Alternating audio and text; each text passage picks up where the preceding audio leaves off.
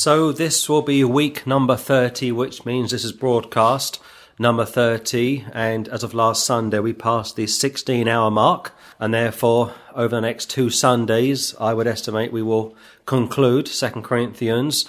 From start to end, this book has taken around 6 months. It's been a great blessing to look at Paul's epistle to the Corinthians. And just to remind ourselves, when we speak about churches in the first century, or specifically the Corinthians, we are speaking about Gentile homes, people's homes, not church buildings per se. The Jews took the synagogues and they became churches, like buildings. But if you were a Gentile living in Greece or Turkey back in the first century, you would meet in somebody's home. So homes became places of worship, places of fellowship, churches. So one more time, this will be week number 30, which means this is broadcast number 30. And for today, we will begin in 2 Corinthians chapter 13. 2 Corinthians chapter 13, look at verse 1 if you will. This is the third time I am coming to you. In the mouth of 2 or 3 witnesses shall every word be established. Concerning chapter 12, verses 20 and 21, like unrepented sin or unrepentant sin in the camp in Corinth, which hadn't been dealt with. And yes, one more time, Christians can sin. They shouldn't sin, but they can sin. The Apostle Paul would say he was a chief of sinners. You couldn't imagine someone like David Jeremiah saying that, could you? Or someone like John Hagee saying that, could you? Or someone like John MacArthur saying that, could you? But Paul did. I am, present tense, the chief of sinners. Romans chapter 7, what I want to do, I don't do, and what I shouldn't do, I end up doing. The Spirit, reference the new birth, is willing, but the flesh, the old nature in saved people is weak. And that's why many times Christians are paralyzed. Christians are stuck. They want to do something and they do the complete opposite. This is the third time I'm coming to you. In the mouth of 2 or 3 witnesses shall every word be established. Back in the Old Testament, before somebody was convicted of a particular sin, you would need at least 2 or 3 witnesses. You couldn't just suggest somebody was guilty of a particular sin and say that was the case. You had to prove it, and you would have to prove it with 2 or 3 witnesses. And here Paul, as the spiritual father to the Corinthians, is en route, and he's got 2 or 3 witnesses. It could be Timothy, could be Titus. 2. I told you before, and foretell you, as if I were present the second time, and being absent now, I write to them which hithertofore have sinned, and to all other that, if I come again, I will not spare. Since ye seek a proof of Christ speaking in me, which to you word is not weak, but mighty in you. Think of the Old Testament, if you will. Think of Moses up against the apostate children of Israel. And every time the apostate children of Israel clashed with Moses, questioned Moses, in essence, they were clashing with the Lord. It's similar for Paul. Every time the Corinthians clashed with him, they were clashing with Christ. Because Christ would send Paul and God would send Moses. For today, unsaved people like to clash with Christians. Unsaved people like to get physical with saved people because they can't get to God. If they can't get to God, they get to his children. And they will get in your face. They will be very nasty. They will say things. They will insinuate things. They will gossip about you. They will slander you. They will attack you. I told you before, and foretell you, as if I were present the second time. And being absent now, I write to them which hithertofore have sinned. 12:21, 12:22. And to all other, that if I come again, I will not spare. Since ye seek a proof of Christ speaking in me. They were still questioning Paul's credentials. Is he the real deal? Is he a faker? Is this all a mirage? Which to you word is not weak, but is mighty in me. Paul could get the big stick out, spiritually speaking, of course. The the Lord Jesus Christ went into the temple with a literal stick and drove them all out. He took a whip to them. But Paul doesn't want to approach the Corinthians in such a way. He wants to hold back. He wants to be gentle. What do they say? Softly, softly, catch ye monkey. Since ye seek a proof of Christ speaking in me, verse 3, which to you would is not weak, but is mighty in you. Not all of the Corinthians questioned Paul's authority, but a large minority did. And again, this goes back to the Corinthians being in two camps, the legalists and the liberals. Both are extremes. The same is true today. If you join a particular church, it's either going to be a liberal church or a legalistic church. It's very rare to find a church which goes the third way, which preaches down the middle, which will exegete Romans 7 again, the two natures, the spirit is willing but the flesh is weak, and at the same time, how I can do all things through Christ which strengtheneth me, how you are to abstain from all appearances of evil. There's no excuse to do wrong, but at the same time, there's no excuse to pretend that you haven't done wrong. John says that if we say we haven't sinned, we make him a liar. This goes back one more time to Paul's ministry. This goes back to Paul's personal relationship with the Corinthians. We can't rule out jealousy. Most of what you see online, most of what you read online when it concerns ministry A versus ministry B is simply down to jealousy. I've been monitoring online squabbles for a long time, and 9 times out of 10 it's down to jealousy. This guy's got more subscribers than I have. This guy has more comments than I do. And this is what these people are fighting over. Of course, it's personality as well, but most of the time it's down to jealousy, the old nature. And here Paul is having to deal with those that were questioning him, like Moses would back in the Old Testament. I'll discuss that in a few more moments. Look at verse 4, if you will. For though he was crucified through weakness, yet he liveth by the power of God. For we also are weak in him, but we shall live with him by the power of God toward you. Meekness is never weakness. Christ was meek. Christ was humble. If you think of the conversation with the woman at the well, very cordial, quite gentle. Contrast that to the conversation with Nicodemus, somewhat more direct, somewhat more abrupt. Contrast that to the conversations with the Pharisees. Contrast that to conversations with Zebedee's wife, the mother of James and John. Different conversations, different responses.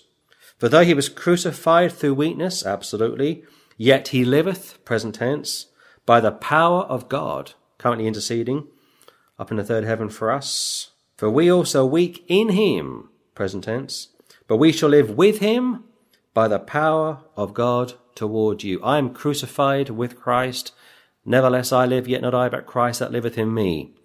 One more time, I can do all things through Christ which strengtheneth me, O wretched man that I am. It's almost like a paradox, isn't it? If I wasn't a Bible-believing Christian, I would suggest that the struggle that I go through on a regular basis is down to a split personality. But I know better. I know that when I got born again, I was given Christ's seed. Christ lives within inside of me. When I do well, he is to be credited. When I do wrong, I am to confess such to him. It's a paradox. It's like this. Who wrote Romans? You say Paul. Same question again. Who wrote Romans? The Holy Ghost. It's a paradox. You can't understand it. Paul wrote Romans with a physical pen, with a human pen, but the author was the Holy Spirit, the Holy Ghost. Christ lives in me. He lives inside of you. When you do well, he is to be praised. When you do wrong, you are to accept responsibility. Same kind of thing. 5. Examine yourselves, whether ye be in the faith. Prove your own selves. Know ye not your own selves, how that Jesus Christ is in you, except ye be reprobates. It's quite possible that the Corinthians didn't realize that Christ lived inside of them. How that could be possible, I don't know. Examine yourselves, whether ye be in the faith. You've got 2 interpretations to this. The first interpretation is the most general, and it says this, that you are to make sure you are saved. You are to make sure that you haven't received the grace of God in vain. You are to make your calling and election sure. You are to Examine yourself. Like, are you really saved? The second interpretation is along the lines of, are you in fellowship with the Lord? Are you walking with the Lord? Are you bearing fruit? Are you a changed person? Not in the sense of sinless perfection. Let's not go down that route. We've just spent the last 30 weeks working our way through 2 Corinthians. Nobody was perfect in this epistle. Nobody was perfect in the first epistle. The greatest Christian ever lived would lament over his battle with the old man. And I need to keep reminding people about this, because if you go online, if you Google Lordship Salvation, for example, or if you Google Romans chapter 7, for example, or if you Google sins of the flesh, like why do Christians sin, 9 times out of 10, you'll get a very Pharisaical response.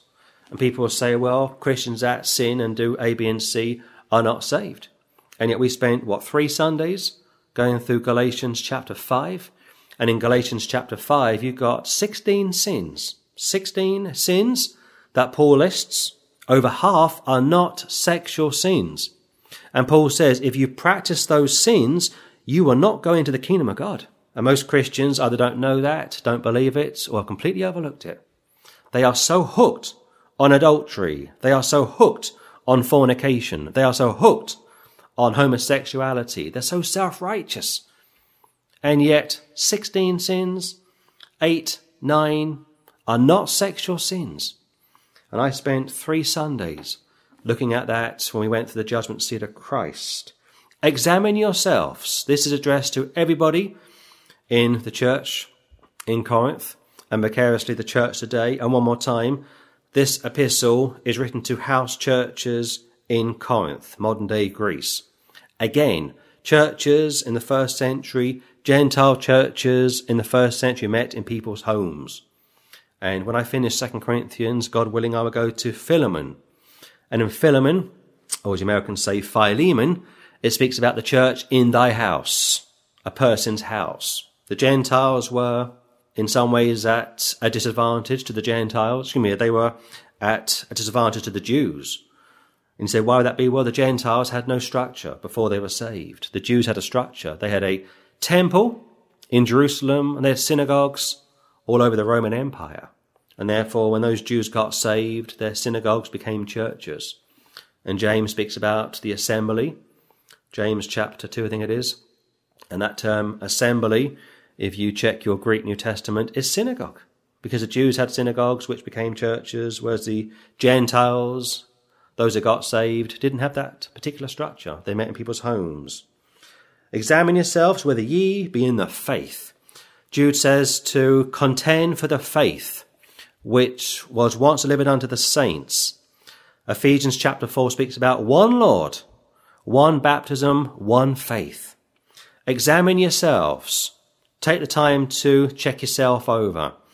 In the UK, around this time, if you are over 65 years old, your local doctor surgery writes to you and they say that you are due for a checkup, or more specifically, a flu injection, an anti-flu injection, because people get flu, pneumonia around this time of the year, and if you are over 65 years of age, it's free.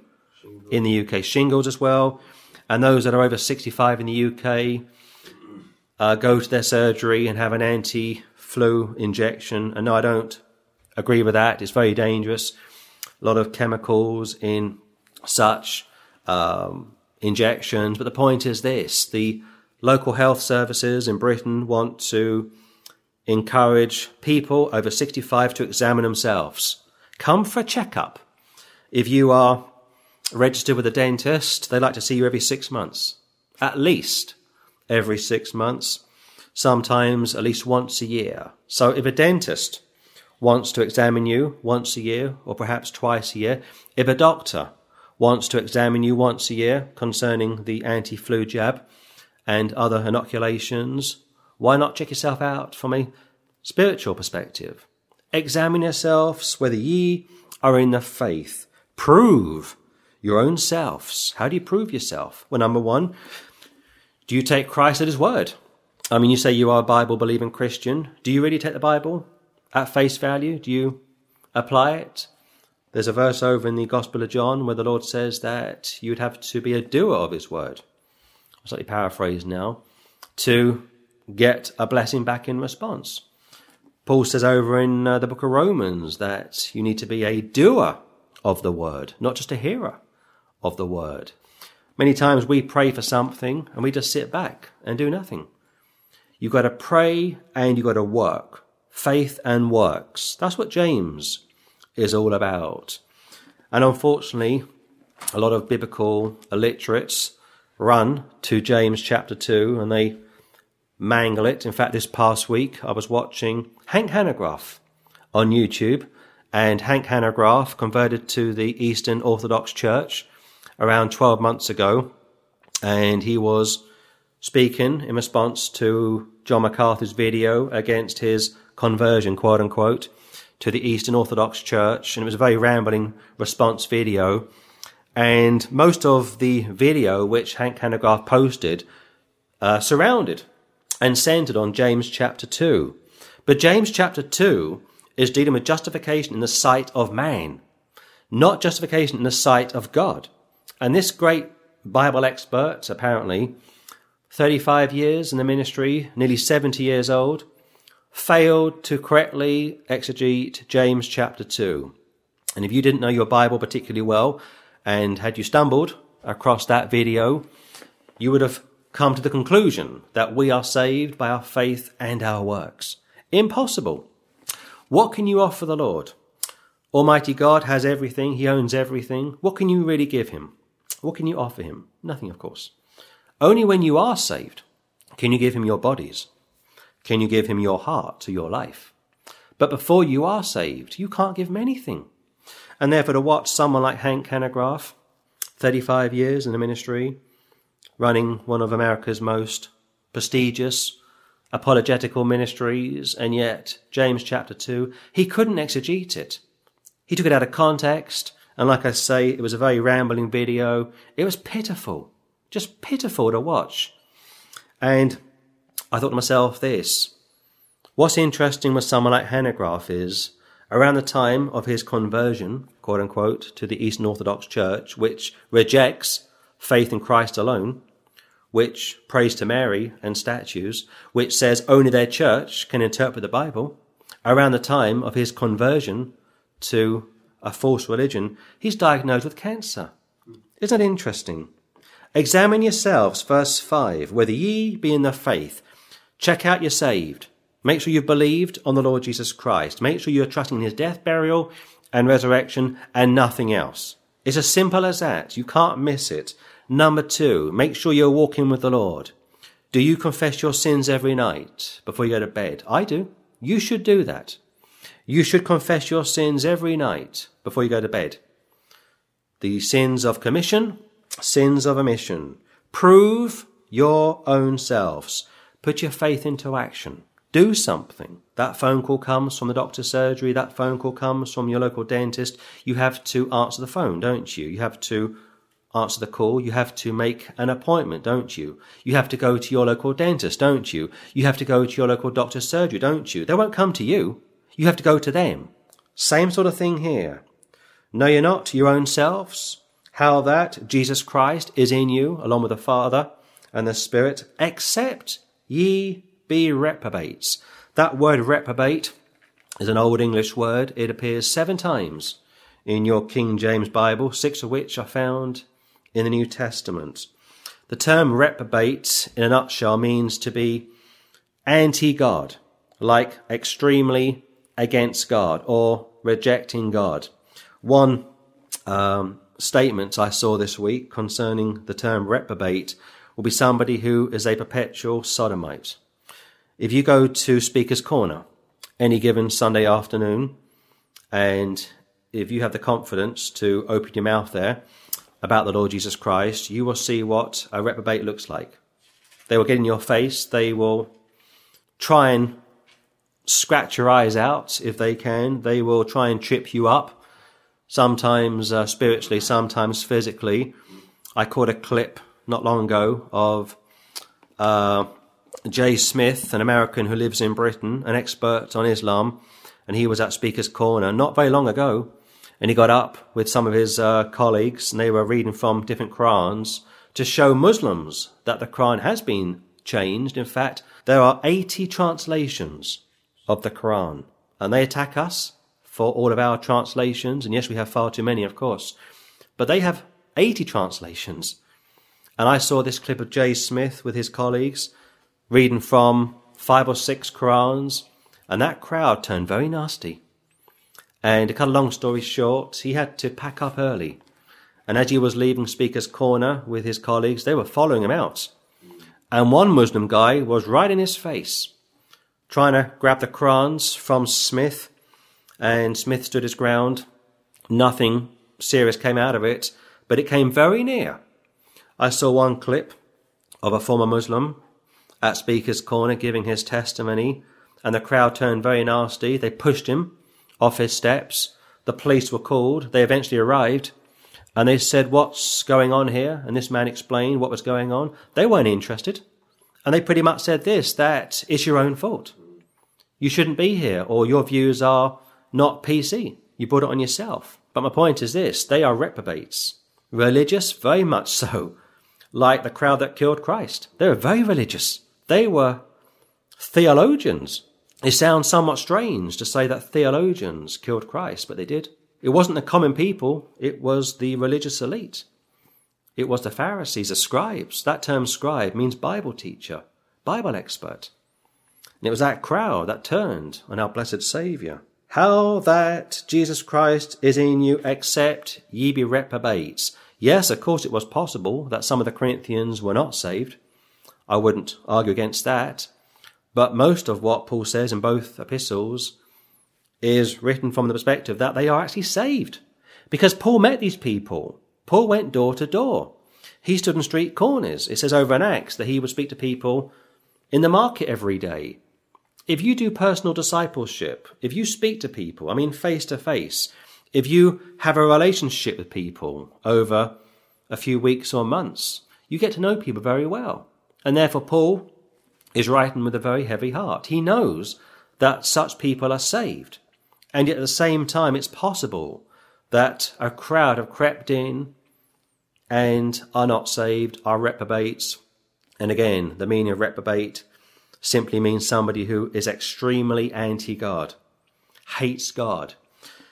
If you look at the BBC, if you watch anything on the BBC, or if you read any of their articles, or if you watch any of their news programs, 9 times out of 10, they will invite people who are anti-God onto their platforms to discuss political and current affairs. And they too are reprobates.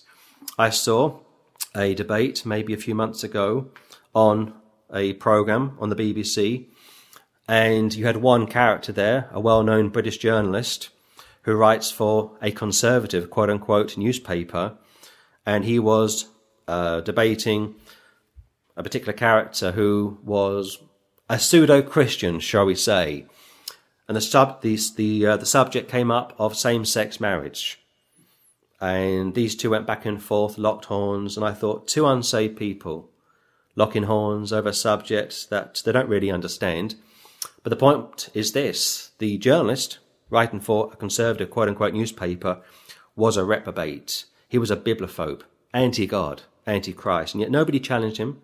Nobody said to him, you are bibliophobic, you are anti-God, you are anti-Christ, you are full of hate, you are a bigot. And yet you know perfectly well that if I was on such a platform, or if you were on such a platform, if anybody who was King James, or is a King James Bible believer, would find themselves on such a program, we'd be labelled as a bigot, and we'd be booed off the stage. This is the world that we now live in. But the point is this: Paul wants the Corinthians to examine themselves. He wants them to take the time out to stop talking and start listening. Check out themselves. Are they saved? Yes or no? Are they walking with the Lord? Yes or no? Are they holy? Yes or no? Is there any proof that they are regenerated? Yes or no? It's as simple as that. 6. But I trust that ye shall know that we are not reprobates. He now includes himself into the conversation. It's like what John would say. If we confess our sins, John is around 90 when he wrote 1 John. He doesn't say, if you confess your sins. He says, if we, he will include himself, confess our sins. There's no sinless perfection in the New Testament. But I trust that ye shall know that we are not reprobates. Because if Paul was a reprobate, then his converts would be reprobates as well. If you think of a Jehovah's Witness, for example, or a Mormon missionary, for example, you've got unsaved people going out into their communities making converts, and they do. Most of the Jehovah's Witnesses that you see on the streets became Jehovah's Witnesses due to people knocking on their doors. And follow me through this logic for a few moments. If you have an unsaved Jehovah's Witness, and they are unsaved, they reject the new birth, going around picking up converts, and they do, you've got one group unsaved due to being witnessed to by an unsaved person. Same is true of the Catholic Church. You've got priests baptizing new people, confirming new people, going through the rigmarole of trying to incorporate someone into their system. Nobody's saved, of course. The priest isn't saved. The parishioners are not saved. The Jehovah's Witnesses are not saved. Their converts are not saved. The Mormon missionaries are not saved. And their converts are not saved. So here Paul is saying quite simply this, that if he was a reprobate, because they were implying he was, then by logical conclusion, his converts would be reprobate as well. You can't get around it, can you? 7. Now I pray to God that ye do no evil, not that we should appear approved, but that ye should do that which is honest, though we be as reprobates. Now I pray to God that ye do no evil, not that we should appear approved, but that ye should do that which is honest, though we be as reprobates. I gave you the verse from Peter, I think it's 1 Peter chapter 3 from memory, where Paul says, whatever you do, don't suffer as an evildoer, a busybody, or even a murderer. Going back to the awful reality that Christians can do terrible things. I saw a documentary, in fact I saw a few documentaries 4 or 5 months ago of Christians, mainly in America, that fell foul of the Lord. And I won't go into details because it'd be quite shocking if I was to tell you what their crimes were. But some of those Christians in America were leaders of churches. I mean Baptist churches, I mean evangelical churches, I mean Episcopalian churches, I mean Roman Catholic churches, but let's just focus on the non-Catholic churches. And one of those pastors of a well-known church in America, like a Baptist church, like a conservative fundamentalist Baptist church, was convicted of murder. And this pastor murdered 2 people. And he's now doing life in jail, somewhere in America. And you might say, well, clearly he was never saved to begin with. I wouldn't be so quick to make such a judgment. It's like King David. People say David was a great sinner, yes, and he was also a great repenter. Look at Solomon. Look at all of the kings in the Old Testament. And I won't get into the 2 natures anymore because, we could spend hours discussing that. But my point is this. Christians do sin. The Corinthians did sin. You had one guy messing around with his biological mother. You had another crowd suing each other in the courtroom. And again, go back to Galatians chapter 5 sometime. Read it. You got 12, 13, 14, 15, around 16 sins that Paul speaks about, and over half are not sexual. And Paul says, if you practice those things, you will not go into the 1,000-year reign of Christ. You will forfeit your right. In fact, it's not even a right, it's a privilege to rule and reign with the Lord Jesus Christ. Verse 8, and I'll close. For we can do nothing against the truth, but for the truth. You can't overthrow the truth. It said over in Timothy that if we believe not, he remains faithful. If we deny him, he cannot deny us. He can't deny what he knows. He can't deny himself. Paul says over in Romans chapter 8 that there's no condemnation to those that are in Christ. He says no one or anything, nothing or no one can separate us from the love of God because we are in Christ Jesus our Lord.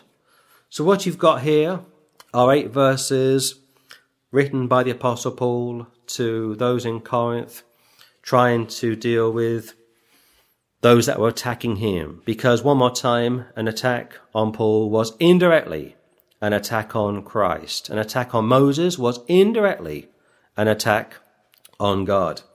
And what Paul could have done, and I'll discuss this next Sunday, was call fire down from heaven in a spiritual sense. Had he wanted to, he could have really gone to town on the Corinthians. If you think about Moses back in the Old Testament, he comes down from Mount Sinai. You've got the children of Israel guilty of idolatry. That's the main sin in Scripture. And Moses, like Paul, is devastated. And Moses, like Paul, says, okay, who is with me? And the Levites jump to their feet. They stand side by side with Moses. But thousands don't stand with Moses. And the Lord steps in and kills 14,000. As the narration goes on, thousands more are killed, directly and indirectly. Down the line, Moses would fall foul of the Lord and was chastised and forfeited his right to go into the promised land. Paul the Apostle was taken to the third heaven. He comes back almost blind. He can't see really. And that's what I think Galatians chapter 3 is all about, how those in Galatia were prepared to give Paul their own eyes. I'm not saying Paul sinned. I can't find any explicit sin in the life of Paul. I can with Moses, but I can't with Paul. And yet Paul would tell you from Romans 7 how wicked he was. He didn't say, I've conquered the old nature, I am now perfect. But my point is this, Moses would indirectly kill evil and unbelieving Jews.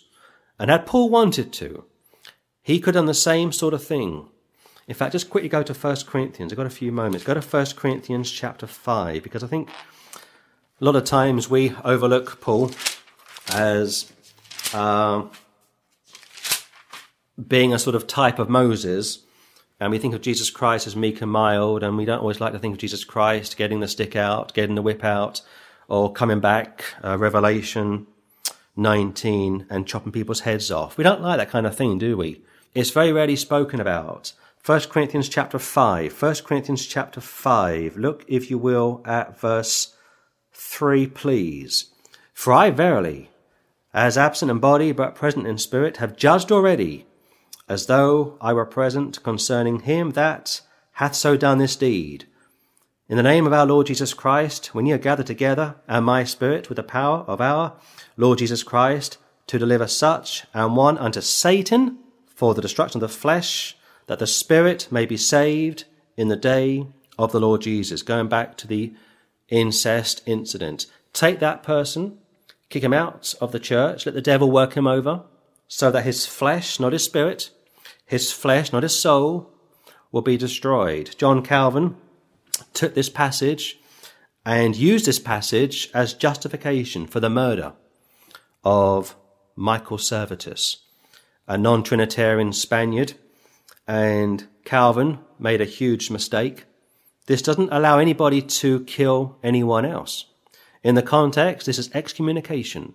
In the context, this is taking somebody out of a first century church and putting them back into the world system. And Calvin would twist this, and as a result, a innocent man was murdered. Michael Servetus, going back to my earlier comments that the good and the great many times will twist Scripture. It says over in the book of Jude how the aged aren't always wise. And Hannah Graff, another clear example of somebody over 30 years in ministry, quote unquote, and yet cannot correctly exegete James chapter 2, and as a result teaches a faith and works gospel, which as a result, I believe, has resulted in such a person being diagnosed with cancer. That's how serious the Lord takes this type of thing. He will put up with his children sinning, and he will on many occasions sit back and allow his children to suffer the consequences of their sins. But when their sins start to affect other people, like Servetus, and Calvin would die very young, 54, 55. God's judgment fell on John Calvin. And God's judgment, I think, is falling on Hank Hanegraaff. Because Hanegraaff still has a huge audience, a massive audience, and people like him, a closet Catholic, no doubt a secret Jesuit with links to Rome, and now the Eastern Orthodox Church is being chastised. But anyway, we will close there from 2 Corinthians 13.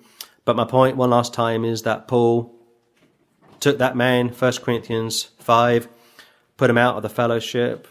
The devil worked him over, and that guy came back into fellowship with the Lord, which again proves my point that you cannot lose your salvation, because had it been possible to lose it, he would have lost it.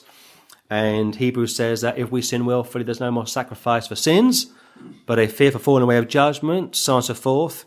And the holiness people like to quote that piece of scripture to say that if you sin willfully after you are saved, you are lost and forever lost, and yet they failed to explain the guy in Corinth who came back into fellowship with the Lord.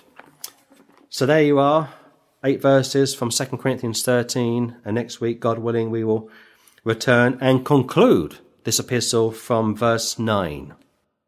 Well, this will be week number 31, which means this is broadcast number 31, and this will be the final study looking at the epistle to the Corinthians, 2 Corinthians. It's been a fascinating study for me over the past 31 weeks. As of now, we have accumulated 18 hours of material, and it's always worth reminding ourselves that 1st and 2nd Corinthians would be aimed at carnal Christians, and there were strands of legalists in such a church, but for the most part, if you come across a carnal church, for the most part they tolerate sin. Contrast that to the Galatians, which were very much into legalism, like holy days, like keeping the Sabbath, or the Sabbath as we would pronounce it. And during a future study, I will be looking at the Jewish feast days. But like I say, we've been very busy over the past 31 weeks. We've covered a lot of ground. We were able to discover the judgment seat of Christ from chapter 5, and the Bible says how we must all appear before the judgment seat of Christ concerning saved people. The great white throne judgment is for the most part for unsaved people. Of course, there will be saved people at the judgment seats, or the great white throne judgment, I should say, those that died in the tribulation, those that died in the millennium, like saved people who will be judged at the great white throne judgment. But when we speak about the judgment seat of Christ, 2 Corinthians chapter 5, and also Romans chapter 14, we are speaking about saved people being judged for their works, not their salvation. A lot of Christians get confused over the two, and they seem to think that if you don't live a particular way after you are saved, you lose your salvation, go to the judgment seat of Christ, and are sent to hell forever. Ridiculous, I know, but unfortunately most people hold to such a belief. So from last Sunday, which was broadcast number 30, week number 30, we arrived at verse 8, and therefore for today, the final broadcast, the final week, being week number 31, let's begin, if we may, in verse 9. For we are glad when we are weak, and ye are strong, and this also we wish, even your perfection. Not sinless perfection. I really do wish that it was possible that when people get saved, they were now completely sinless. But it's not possible. Now, your practical standing, as far as God is concerned, is sinless perfection. But your practical state could be very different altogether. If you think of that account back in the Old Testament when Balaam was called on to curse the children of Israel, and he gets a vision of the children of Israel in their camps, like 2 million of them, and you know perfectly well that there was a lot of sin in the camp. I mean, a lot of sin back in the Old Testament, and yet the Lord says to Balaam, I don't see any sin. As far as I'm concerned, they are my people, and they are good to go. And you say, what's that all about? Imputation. That's a picture of grace. The Lord isn't going to stand, or he's not going to align himself to a prophet who does what he does for money, and say, well, actually, they're just as lost as you are, or they're just as wicked as you are, or they're just as wicked as the Canaanites or the Jebusites or any other group back in the Old Testament. He won't do that. He will never take sides against you. He'll always be on your side. So when I look at verse 9, it says, "For we are glad when we are weak, and ye are strong.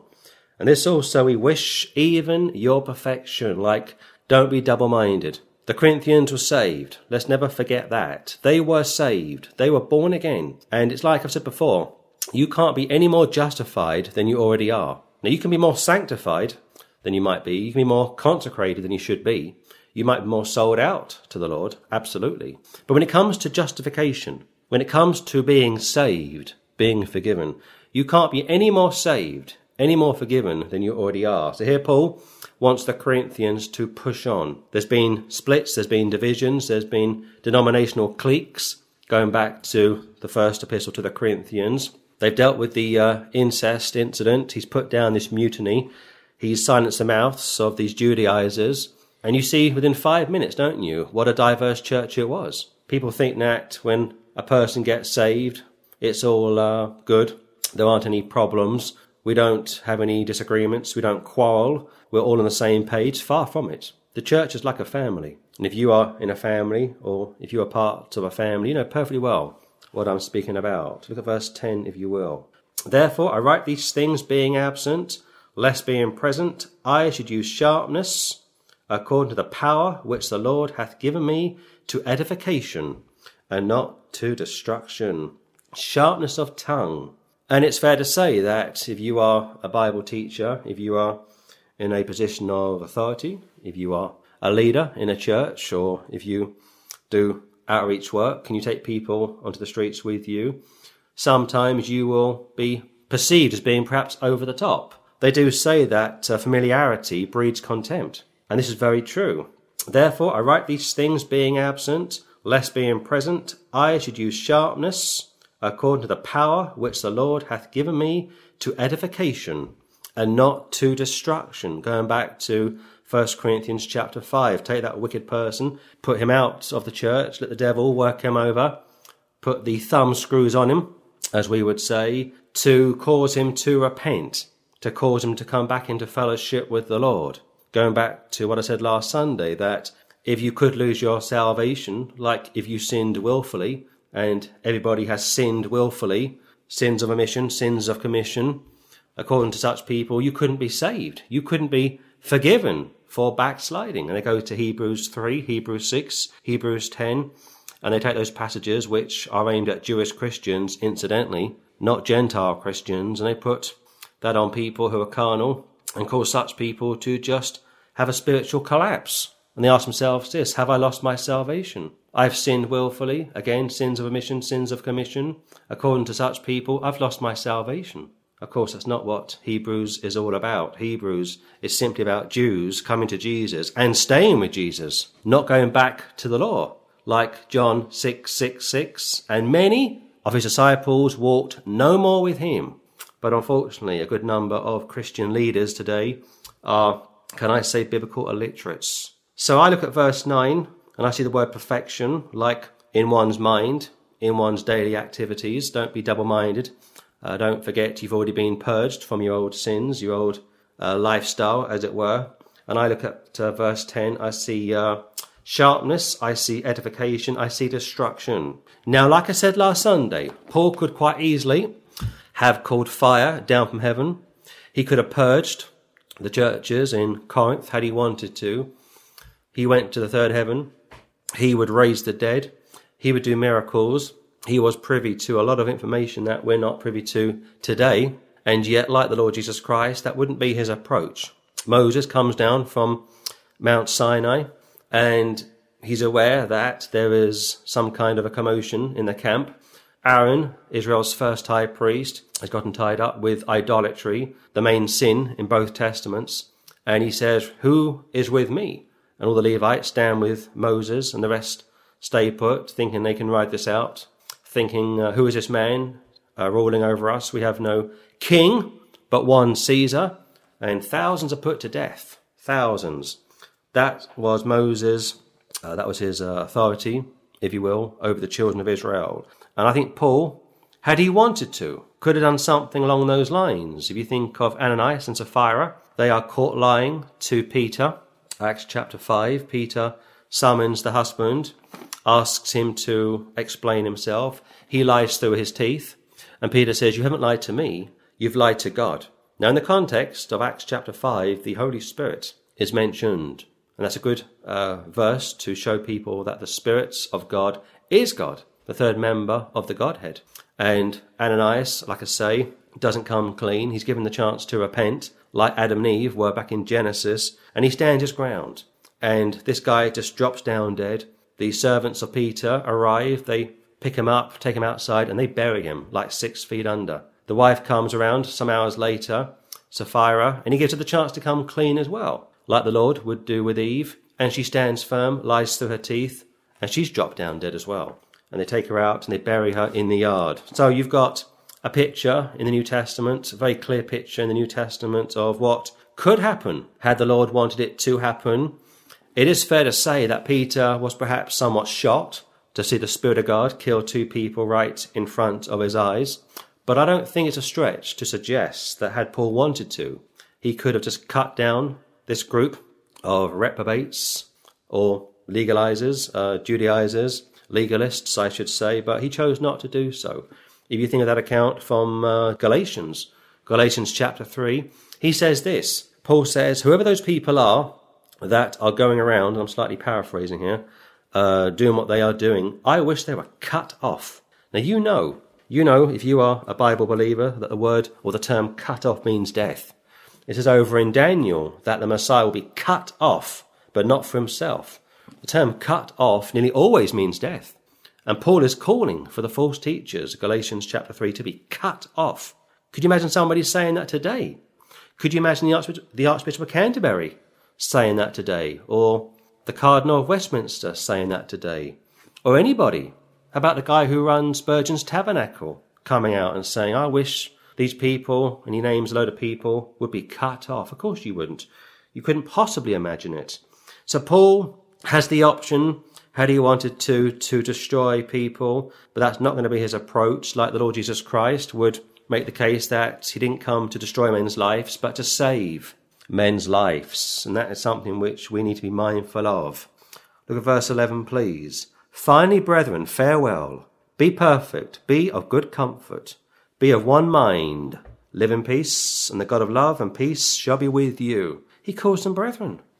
All that he's been through, everything that he has experienced, the highs and the lows, and this epistle must have been very bittersweet for the Apostle Paul. Never once did he say, you're unsaved. Never once did he teach lordship salvation. Finally, brethren. Now, of course, in the context, this epistle, along with 1 Corinthians, would be aimed at the elders in Corinth, the leaders. His epistles were always written to the leaders, not the pastor. Okay, exclude Timothy 1 and 2, exclude Titus, exclude Philemon, which I will look at next Sunday. But his epistles were nearly always aimed at the elders, the brothers that were running the churches, and like I said last week, out of people's homes. Be perfect. Feeding back to verse 9, perfection. If you think of that text from Matthew chapter 5, it says, to be perfect as your Father in heaven is perfect. Now again, you know in yourself you can't be perfect in the sense of sinless perfection. Yes, when you're born again, like I say, God gives you Christ's imputation. He gives you Christ's righteousness, and your sins are imputed to Christ. Okay, we understand that. We know that when God looks at a sinner today, he sees the Lord Jesus Christ. He doesn't see us. Going back to Balaam, found back in the book of Numbers. I can't see any sin in the camp, but Lord, they're wicked Jews. There's idolatry in the camp. There's this, there's that in the camp. And the Lord says, I still can't see it. Where is it, Balaam? It's over there. I can't see it. There's no sin in the camp. What a great picture of imputation. But from a practical perspective, like Moses treating the rock with contempt, like Miriam questioning Moses' authority, like Aaron making that golden calf and causing the children of Israel to fall into idolatry. Such sins were obviously visible for the kids of Israel, the children of Israel, to see. They were visible for the Lord to behold. But when it comes to enemies of the Lord, as I say, God will never take the side of an enemy against his own children. So when it says about be of one mind, live in peace, be perfect, and the God of love and peace shall be with you. It's back to make sure you are saved, make sure you haven't received the grace of God in vain, and above all, to stop going back over dead works from Hebrews chapter 6. Stop talking about repentance. Stop talking about baptism.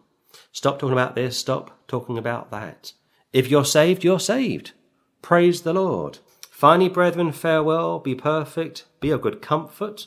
That's very reminiscent to 1 Thessalonians concerning the rapture of the church. Be of one mind. You've got the mind of Christ, so use it. Stop allowing these denominational squabbles to get the better of you. Live in peace. A very important part of verse 11. Live in peace. We have peace with God through our Lord Jesus Christ. Live in peace. Brethren, you're saved. Brethren, the Saviour has been successful. Brethren, your names are written in heaven. So stop all this internal agony like legalism or lordship salvation. And the God of love and peace shall be with you. And that's what we all need, going back to a closer walk with the Lord, going back to a stronger relationship with the Lord. 12. Greet one another with an holy kiss. Now, for today, the term holy kiss, I guess, would be the equivalent of a good old handshake all around. And yet, if you think of the account from Exodus, which I'm currently reading through for a future message, it speaks about Moses coming down from the mount, Exodus chapter 3, and he sees Aaron, and it says he kissed his brother. A picture of intimacy, a picture of, how are you, my brother? I guess our continental cousins have got this down to a fine T, like the French, the Italians, the Spanish. When I was in Barcelona 2 years ago, an elderly woman came over to me. She saw the banner, and she came over and we spoke for a few minutes, and as the conversation concluded, she wanted to give me a kiss on the cheeks.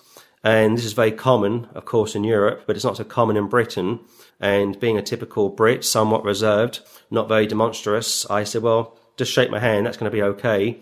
And she was okay about it. She wasn't too, disappointed or too offended by it. And she sort of smiled, and through broken English, she said, no problem. And we shook hands and we parted on good terms. But for the first century church, for the Gentiles and the Jews, they had a much stronger sense of intimacy.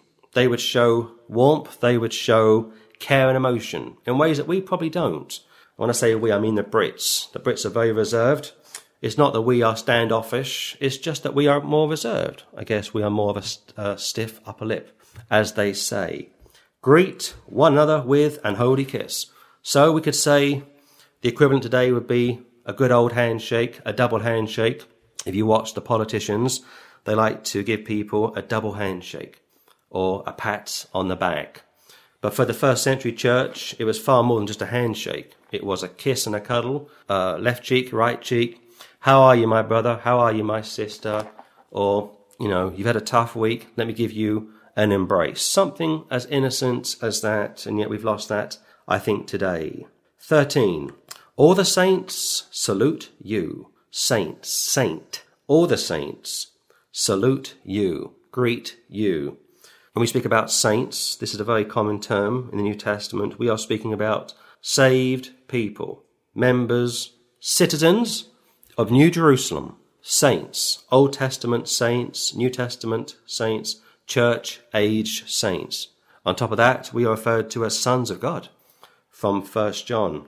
Unfortunately, we have a group today and for the last several centuries that have gone around telling people that they have the right to make such and such a saint. The most recent saints in the Catholic Church would probably be Teresa or John Paul II.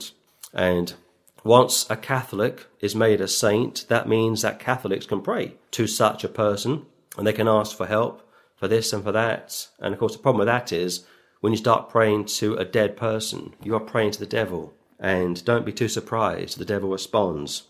All the saints salute you. Why? Well, because you're saved. Verse 13, brethren. Verse 9, I want your perfection. Verse 10, due to edification, not to destruction. Middle part of 11, be perfect. Be of good comfort, be of one mind, live in peace, and the God of love and peace shall be with you. That term, the God of love, as far as I can recall, is only found here. It does say over in 1 John that God is love, but here the term, the God of love, is only found here. And his love is conditional. His love is conditional, first and foremost, on people receiving his Son. Outside of the Son of God, outside of the Son of God's atoning for the world, outside of the atonement, there's no love per se, or there's no love that will save you. There's no way for you to be pardoned or have your sins overlooked outside of the grace of God. Look at verse 14 and we'll close. The grace of the Lord Jesus Christ and the love of God and the communion of the Holy Ghost be with you all. Amen. So this epistle would open with the Trinity, the Godhead, from chapter 1, and it concludes with the Godhead, with the Trinity. Lord Jesus Christ, love of God, Holy Ghost. And unfortunately, there seems to be a movement, a reoccurring movement, which is springing up concerning people that are departing from a belief in the Trinity. I was told this morning that there's a well-known preacher in America, and I haven't yet had a chance to check out this for myself, who doesn't believe in the Trinity. And this well-known street preacher in America is doing the rounds, going all over America, and he's speaking to a lot of people. And in his mind, the idea of the Trinity is non-scriptural. And the problem with that belief is, number one, if you teach that, you are a heretic. Number two, if you reject the Trinity, you are now in the camp of the cults. Could be a Jehovah's Witness, could be a Mormon, it could be a Muslim. And the thought of somebody offering themselves as a Christian and yet being in the camp or camps of false religions would horrify me. But I look at the word grace in verse 14, God's righteousness at Christ's expense, going back to imputation, going back to your standing in the Lord versus your state in the Lord. And it's so important that we never lose sight of that. One more time, when you believe in the Lord Jesus Christ, you are saved. You are pardoned from all your past, present and future sins. God looks at you, he sees Jesus Christ. Your sins, and there are many, and there will be many, that you will commit throughout the rest of your life, will be imputed to the Lord Jesus Christ. You can't really comprehend that. That's a supernatural act, going back to the wonderful truth that we are already reigning up in the third heaven with the Lord Jesus Christ. Ephesians chapter 2. But your practical standing, like David, like Solomon. In fact, Solomon would have 1,000 wives, got caught up in idolatry, and died before he was 60 years old. People say he wasn't saved. Why would you say that? Why would you say that Solomon wasn't saved? People say, well, Saul certainly wasn't saved. King Saul was a wicked king, and he was consulting witches. Well, he would consult one witch, that is true, and he was weak, and he was this, and he was that. He couldn't possibly be saved. And yet there's a verse back in 1 Samuel, which speaks about Samuel coming up out of the grave, the pit, call it what you will, and Saul recognizes Samuel, Samuel recognizes Saul, and Samuel says to Saul, tomorrow you will be with me and your sons. And that verse seems to get overlooked by a lot of holy, or I should say super duper, holier than thou Christians. And of course you know perfectly well from Luke 16:19 to 31 that when people died pre the arrival of the Lord Jesus Christ, they all went into the ground. And there were two compartments. Abraham would be in one compartment and the rich man would be in another. And Abraham says, you can't come to us and we cannot come to you. There's no way of going from A to B. Once you die, your eternal abode is fixed. So for Samuel to say that to Saul, today you will be with me and your sons, and we know that Samuel was saved and perhaps Jonathan was saved, isn't really difficult for me to put two and two together and come up with four and say, well, therefore, Saul must have been saved. In spite of himself, not because of himself, like you, like me, like all of us. We're all saved in spite of ourselves, not because of ourselves. The grace of the Lord Jesus Christ, our blessed Saviour, and the love of God, being the Father, of course, and the communion, meaning fellowship, of the Holy Ghost, third member of the Godhead, be with you all. Amen.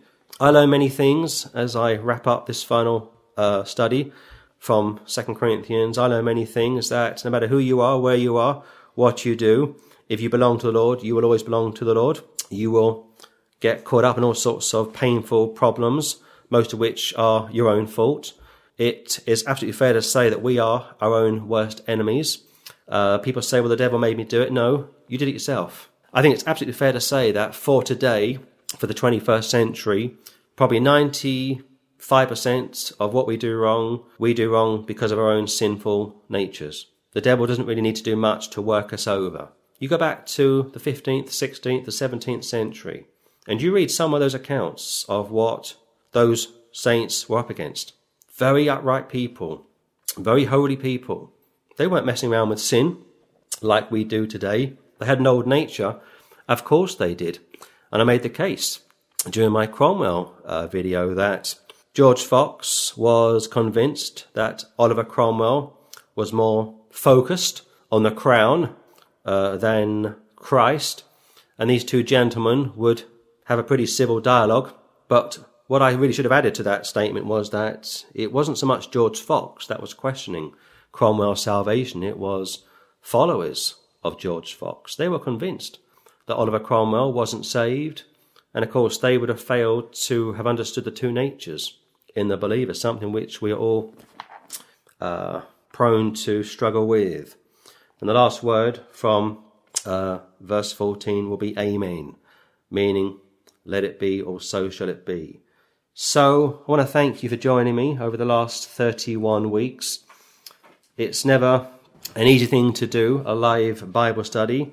I do have notes. I should say that for the last 2 studies that I've done, I've had notes up until probably a year ago or so. I think perhaps during the Acts was the first time I started to use notes, but pre my study looking at Acts, I didn't have any notes. And therefore what you were getting was very much a rapid read and a rapid exegesis and a rapid explanation as to what the Word of God has to say. Just one final thing, the term heretofore from verse 2 simply means before this time until now. I know there are archaic words in the King James Bible, and the best thing to do if you want to understand all of the archaic words is get hold of a Webster dictionary. Webster's dictionary, get hold of it, read it, and just check out what these words mean. There's no need to throw out the King James Bible. There's no need to tear out pages or cause yourself agony trying to work out what these old words mean. Just get an old Webster's dictionary from Amazon or eBay. They're pretty cheap to get hold of. Or go online, look up a King James Concordance website and find out what these words mean. So I will leave that with you all. Ask the Lord God to bless this Bible study, and I pray that he will bless this, and I pray that this will be well received by the brethren, and above all, it will be something to glorify our great God. Verse 14, the Holy Ghost, verse 14, and our Lord Jesus Christ, verse 14. And I ask him to bless this right here, right now, in the name of Jesus Christ, for his name's sake. Amen and amen.